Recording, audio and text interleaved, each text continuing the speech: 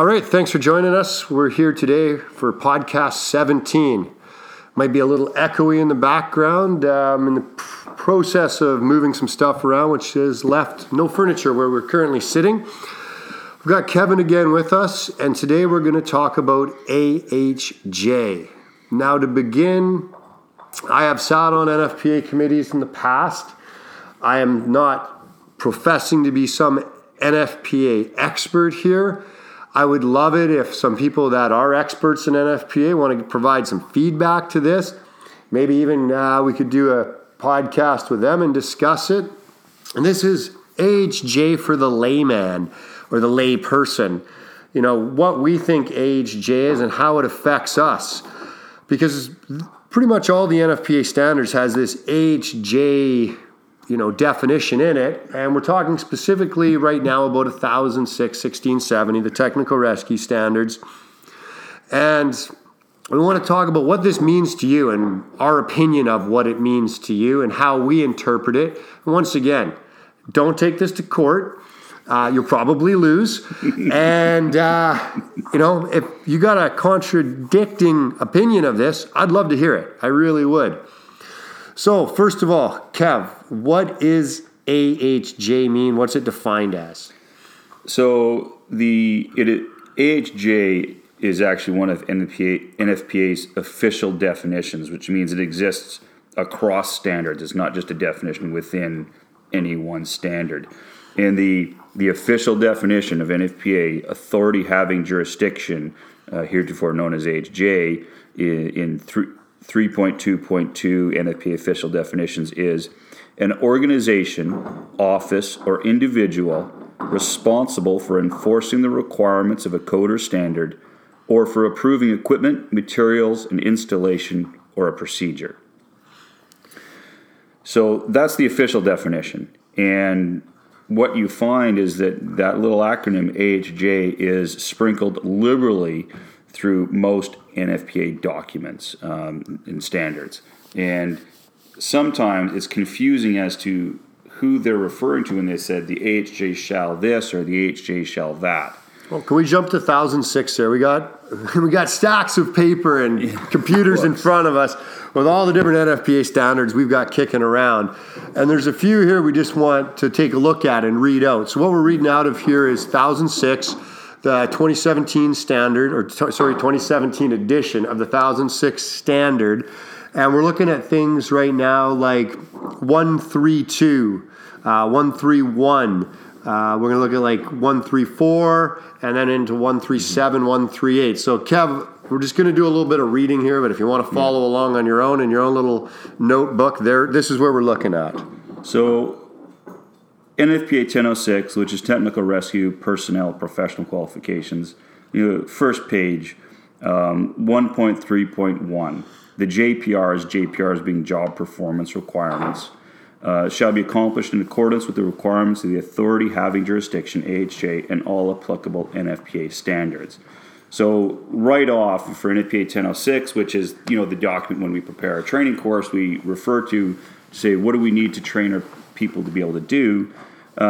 It's saying that those job performance requirements have to be made in accordance with the AHJ and the NFPA standards. So, two questions. Number one, who is the AHJ that they're referring to here? And also of note is that they're saying the AHJ may have requirements that differ from the NFPA standards, and you have to answer to both. So that's interesting, and we're going to jump in that a little bit more. We're going to read another one here that really starts to take a look at the AHJ as multiple organizations or agencies. And this here is 1.3.8 of 1006. Prior to training to meet the requirements of this standard, personnel shall meet the following requirements. Education requirements established by the AHJ. Age requirements as established by the AHJ. Medical requirements, AHJ. Job-related physical performance, AHJ.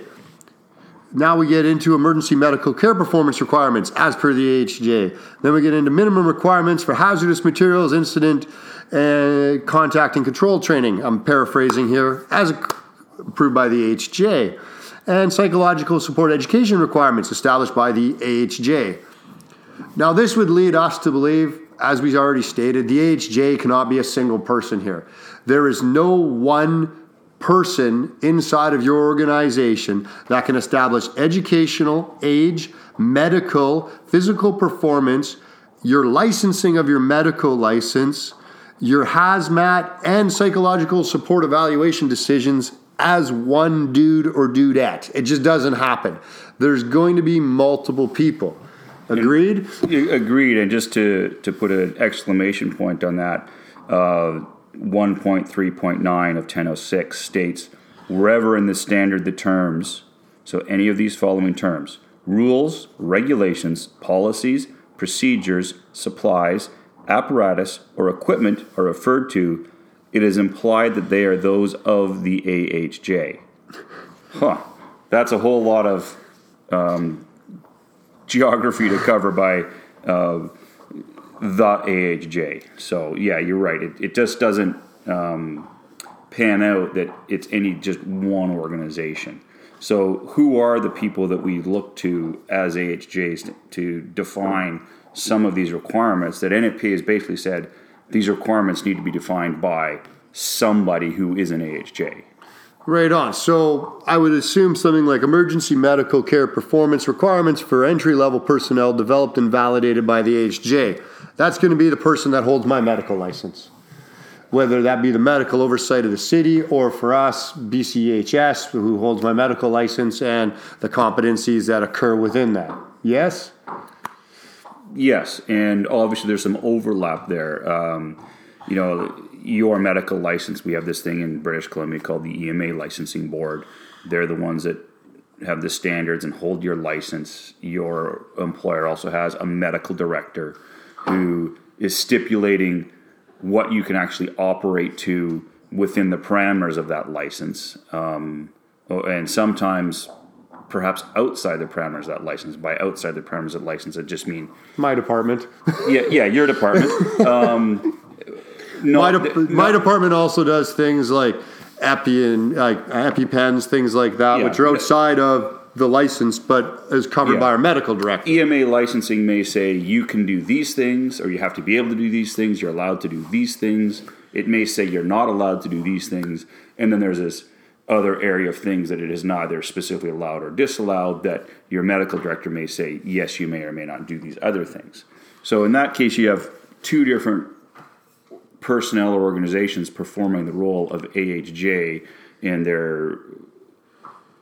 their statements, what they're producing that you're referring to may overlap. You mean their rules, regulations, policies, procedures exactly are now part of that AHJ. So things like educational requirements, age requirements, medical requirements, job-related physical requirements, I'm assuming that's the city or your county or whoever you're working for. That would probably be things determined by your employer. Although, the governmental agencies may have things in their things such as age requirements or something. Oh, perfect example. We're done at 60.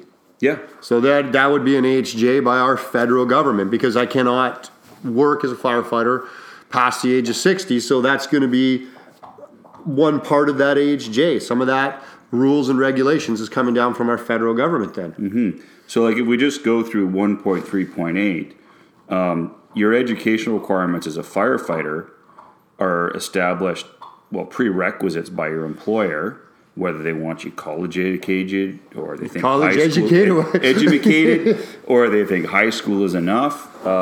Educational requirements could also be in the province of British Columbia, for instance. The Minister of Labour decreed that NFPA training standards are the training standards for firefighters in BC back in 2003. So, again, you could have a couple of different organizations applying educational requirements. The playbook. Yeah, as well, the playbook. So that's our office of the fire commissioner puts out what every fire department has to do in order to be considered interior, exterior, full service. Without getting too much into that, we've now just established 3 or 4 AHJs for just 1.3.8 subperil 1. Yeah, and we can go on and have the same discussion about each of those 7 sub-paras, and we haven't even gotten into the meat of the standard. Yeah, we're still in the first number one here.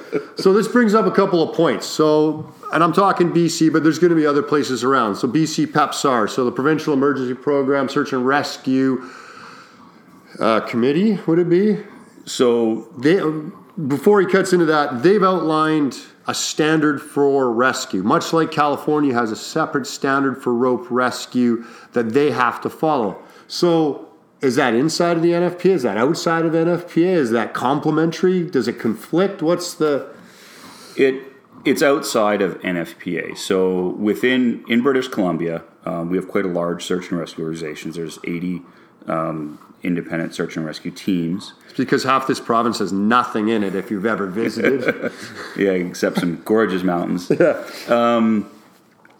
Those teams work under EMBC, Emergency Management BC, which sets a number of standards. And several years ago, they rewrote the swift water training standards and as well the rope rescue training standards for search and rescue teams in BC. Now, it is confusing because a lot of the terminology they used when they wrote those standards mirrors the terminology that's used in NFPA. Things like awareness level, operations level, technician level. Specifically in the swift water side, on the rope rescue side, we have awareness level and then technician 1 and technician 2. And a lot of the JPRs, the job performance requirements within those various levels of the standards mirror or they're very similar to NFPA. However, in some cases, some of the things that might be, for instance, an NFPA operations level are in technician level within the EMBC standard. So they're not exact copies. They aren't necessarily directly relatable, but they're very much similar material. And the waters get muddy even further. Again, you mentioned California has its own set of standards for rope rescue that follows a similar pattern. There's ASTM levels for rope rescue training requirements, ASTM 1, 2, and 3. And there's a few other organizations that define training and response levels. And again, it's confusing because they all use similar terminology and they're all talking about the same thing. So you need to be very clear when you're talking about these things. What is the AHJ that you're working to? Okay, so how does this affect us, though? Because, so you're working, Mountain Search and Rescue is in NFPA 1006. Yes, it is. So actually, more accurately, yes. Rope rescue exists within both 1006 as individual requirements and 1670 as organizational and training requirements for organizations providing search and rescue. The actual environment that rope rescue is practiced in, be it urban wildland interface, wildland, cliff, mountain, gully, etc., is not actually defined. It's just, are you using ropes to rescue somebody? There is a chapter in NFPA that's all about these are the standards for doing rope rescue. Okay. And there's no specific environmental requirement other than the ones that all exist within 1670 in terms of confined space. If you're getting wet, going in a hole, etc. But yeah, there's no difference in NFPA between urban, wilderness, or mountain. So back to that, if you're a mountain rescue team and you're using NFPA, you're following for mountain rescue, and your AHJ then might be PET BC SAR. Correct. Who do you follow? This goes back to 1.3.1. Your JPRs need to be accomplished in accordance with the requirements of the AHJ and applicable NFPA standards. Now, in the case of the search and rescue teams in BC, they simply follow the EMBC standard. They have no requirement to follow the NFPA standard. However, as a firefighter, a fire department providing rope rescue services within the province of BC, again, the Ministry of Labour decreed you have to follow NFPA training standards. So you have to use the NFPA standard. And if you're going to interact and work in the EMBC world at all, and that happens up on the north shore of the Vancouver Mountains on a pretty much daily basis in the summer, then you need to also be looking towards the EMBC standard. I guess this is one of those we don't have an answer. It's one of those ones where it's difficult. It's not so much that they're contradictory; it's that they're two close and similar but different standards. And this is just one example, and we can bring up many examples. We picked this one because we're familiar with it. We're rope geeks, right? So we have two similar standards. You just need to primarily figure out what's your primary AHJ. Make sure you answer to that one, and then once you're comfortable with that one, have a look at the other one and see what do we need to change or add to be able to also work in this environment. And it's really important to understand and remember that with NFPA is not so much prescriptive a lot of the times as it is objective. The EMBC standard, for instance, is a lot more prescriptive. Yes. It's going to tell you how to do it a lot more directly how to do things with your ropes, your equipment, and your people, versus NFPA, which is just going to say you must be able to do this type of... You must be able to ascend a rope with a belay line, change over and rappel. It doesn't say how far, what device, where I know with the EMBC, it starts more breaking down into devices. Exactly. So what happens when the AHJ is wrong? Now because now NFPA is referring to an outside organization that has influences on it, especially political influences and stuff like a WorkSafe BC, which is our workers' compensation for our province. And I'll give you an example of where maybe we'll go with where there's a gap, and then we'll talk about where it's wrong. WorkSafe BC decrees that all firefighters must use all ropes and associated rigging equipment must meet NFPA 1983, current edition. So we were using stretchers up until not so long ago, where there was no NFPA standard on stretchers. There is now, but there is no NFPA standard on webbing. There is no NFPA standard on prusik, at least in 1983. So, yeah, we use that stuff every day. Is it legal? Is it illegal? Is it wrong? Is it right? That is, I'm almost hesitant to answer that question. We all use equipment that doesn't, I shouldn't say we all.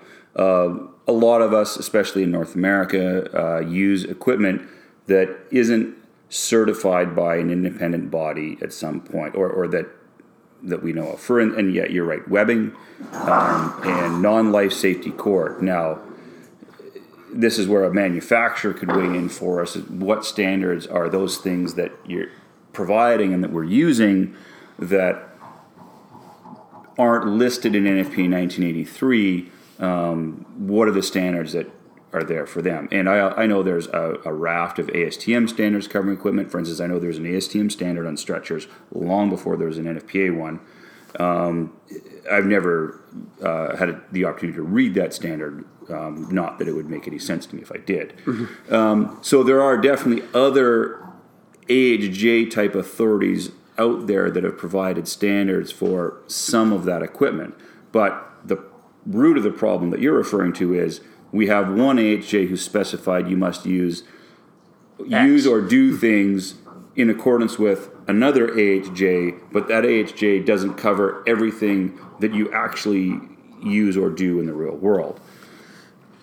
So, question there is, I think it goes back to the original definition of AHJ, which is any organization or person who's responsible. So if, for instance, you are taking responsibility of your rope rescue program, and you're going, the techniques that we are trained to and use for rescue utilize webbing and cordage in this instance, it's up to the person responsible running the program. So now we're talking about, again, the person responsible who is also an AHJ, but the one who's closest to the program, to do their due diligence in that both the skills and techniques that they're training in are current and accepted, as well as ensuring that the equipment they are using, even though it falls outside of the equipment covered by the identified AHJ standard, in this case we're talking about NFPA 1983, is reputable equipment. That means are you purchasing it from a reputable manufacturer? Does it reputable standard? Yeah. Is it made to some kind of a standard? And again, we're not experts in this. I don't know what the standard is on non-life safety cord. I think an easy one here might be, I know with my fire department we use ASAPs and ASAP locks. Okay. That is a device that does not have an NFPA 1983 certification, or it wasn't built as per NFPA 1983. It's not been UL tested to that standard. It is CE regulated equipment, yet we utilize it because as the AHJ, me basically, has gone and said there is nothing that our AHJ, saying that, has to meet NFPA 1983, there's nothing there that actually does what that device does. There's no NFPA piece of equipment that does that. I mean, tandem prussic belays aren't recognized by NFPA. They're name a belay device that you can rappel with, that you can use at a pitch head, that you can use at an anchor, that you can use in all these places that meets NFPA. I mean, people might go the MPD or the 540. You try using that being suspended in the air doing a pitch head with it.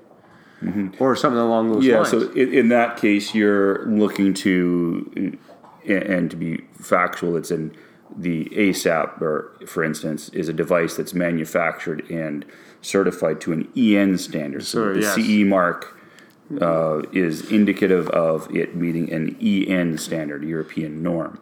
So you're looking to another AHJ to sort of fill that vacuum, which is, I think, the preferred way to go. Again, due diligence, though, you just always have to recognize, though, that when you don't have that other AHJ or other standard out there to refer to, you may be accepting that liability on your own shoulders. Yeah. So again, it's or just your about organization. Your organization, yeah, you're doing some due diligence there. And I think what we've identified here is that the definition of the working definition, the reality of an AHJ is not a simple one to answer. It can be a bit of a quagmire. We've done this dance about standards and regulations between different jurisdictions for years in a number of different ways, not even dealing with just the AHJ term. This is one of those things that if you're an organization that practices, and we've been talking about rope rescue, but any of the rescue disciplines, or specifically utilizing standards within NFPA, you need to really have a look at those standards, identify where NFPA is saying that there are items that need to be determined by an AHJ, and make sure you know who that AHJ is, whether it's an outside organization, a regulatory body, your own organization, and finding or coming up with the answers to those questions. Okay, so the last one here is, we're now 23 minutes into AHJs, which is rather unique. What when the AHJ's wrong or is not in line with current philosophy or times? And I'll give the example that we have in BC with the AHJ has to, in NFPA, it does specify that the AHJ indicates what the static system safety factor is going to be. That's written Correct. In NFPA. Now, in BC, we fall into a bit of a gray area. Firefighting is covered by Part 31, which doesn't have any specification towards static system safety factors. Part 32 in BC of our WorkSafe regulations indicates a 10-to-1 static system safety factor is required. Now, for everybody that's listened to any other podcast I've done, you'll know that I find that to be a bit of a unicorn. Yes, I can certainly go grab some tower crane rigging sheaves to get 10-to-1 safety factors on change of directions in my system, but I really don't want to carry them anywhere. And plus, you start looking at things along your carabiners and your regular rigging, and once we start putting vector forces into this, we're blowing 10-to-1 safety factors completely out of the water. Now, a lot of systems, PEPSAR, that we've already talked about in this podcast, has gone more into a force limiting mode. A lot of people are using force limiting now for this. And so what in this case, when you're the AHJ, you're trying to bring your system up, you want to do twin tension rope systems. You're looking at things like jolt forces and force limiting and using devices for force limiting, yet your AHJ is still stuck back in 1872 looking at, 10-to-1 safety factors. Is that something that we have to take into concern? What are your thoughts? I think it's definitely something you need to be very aware of, and this is a problem that arises wherever an organization that has some kind of an AHJ role in establishing standards or regulations runs into whenever they are prescriptive. For instance, and just to go back to WorkSafe BC saying that we need to use all of our ropes and associated rigging equipment must meet NFPA 1983, and I forget which actual edition of the standard they reference in the regulation. It used to be an old one. They've changed it now to say current edition. Yeah, so, but have they actually changed that within the regulation, or is it in the guideline? I'd have to look it up to be sure. I believe they've changed the reg. So whenever an organization that has some kind of an AHJ capacity is very prescriptive and very definite, it's the old maxim, once you write something down, it's obsolete. Yeah. And so organizations that are forward-thinking try and write objective-related regulations and standards and procedures so that we don't have to change our documentation just because we change from, let's say, a Husqvarna chainsaw to a Stihl chainsaw. Yeah, right. Understood.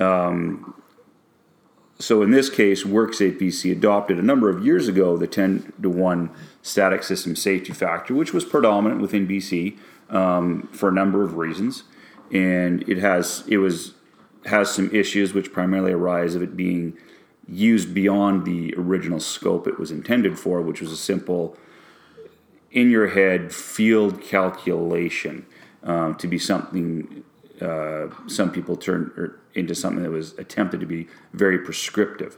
And we know now through testing and development of systems, and a lot of this based on Kirk's work in this instance and the work of EMBC to bring about the new rope rescue standard for wilderness search and rescue, BC has primarily moved to force limiting systems, and WorkSafe BC has not kept up. So in this case, we do actually have an AHJ, in this case EMBC, that developed, tested, and published a standard, the force limiting dual capability twin tension rope system now being employed by EMBC and the various search and rescue teams in BC. So we have a published document, we have a standard with it, we have an AHJ. So in this case, it's the same thing as your equipment question about your Petzl ASAPs. We have an organization that is referencing a different AHJ rather than WorkSafe BC. Because theoretically, that's illegal. Because if you get injured, I used to do SAR, you still do SAR. Mm-hmm. If I get injured there, I claim under WorkSafe BC. Yet I'm not following WorkSafe BC's guidelines. And I mean, this is part of this whole AHJ thing. And I am not the person to answer that question. And maybe, who knows, maybe a WorkSafe BC individual listens to this and can weigh in, because this is part of the issue. I think everybody recognizes that rope rescue is moving quickly right now. Manufacturers are pushing the limits on new product and new development and new testing, smaller diameter ropes that are stronger. We're doing things today that we just didn't do when I started and you started doing this 25 odd years ago. I mean, rappelling out on 2 nylon braid on braid ropes out of the Army on a double wrap on a steel carabiner, it's kind of by the wayside. Still fun though. Yeah, but we've been progressing and moving, but a lot of these standard and organization bodies has not kept up. Yeah, and I think this is an example where, I'm not necessarily a huge super fan of a lot of things within NFPA, but NFPA has done a good job, again, it's been going back probably 2 decades now, of working through the standards and creating objective and non-prescriptive standards where things can change. And that's not to say they're perfect, they certainly aren't. And where any organization that is an AHJ should be thinking very carefully about, once they write something down, have they written it in a method that's objective and is open to the future and future possibilities, versus have they simply drawn a line in the sand that's going to get stepped over very quickly.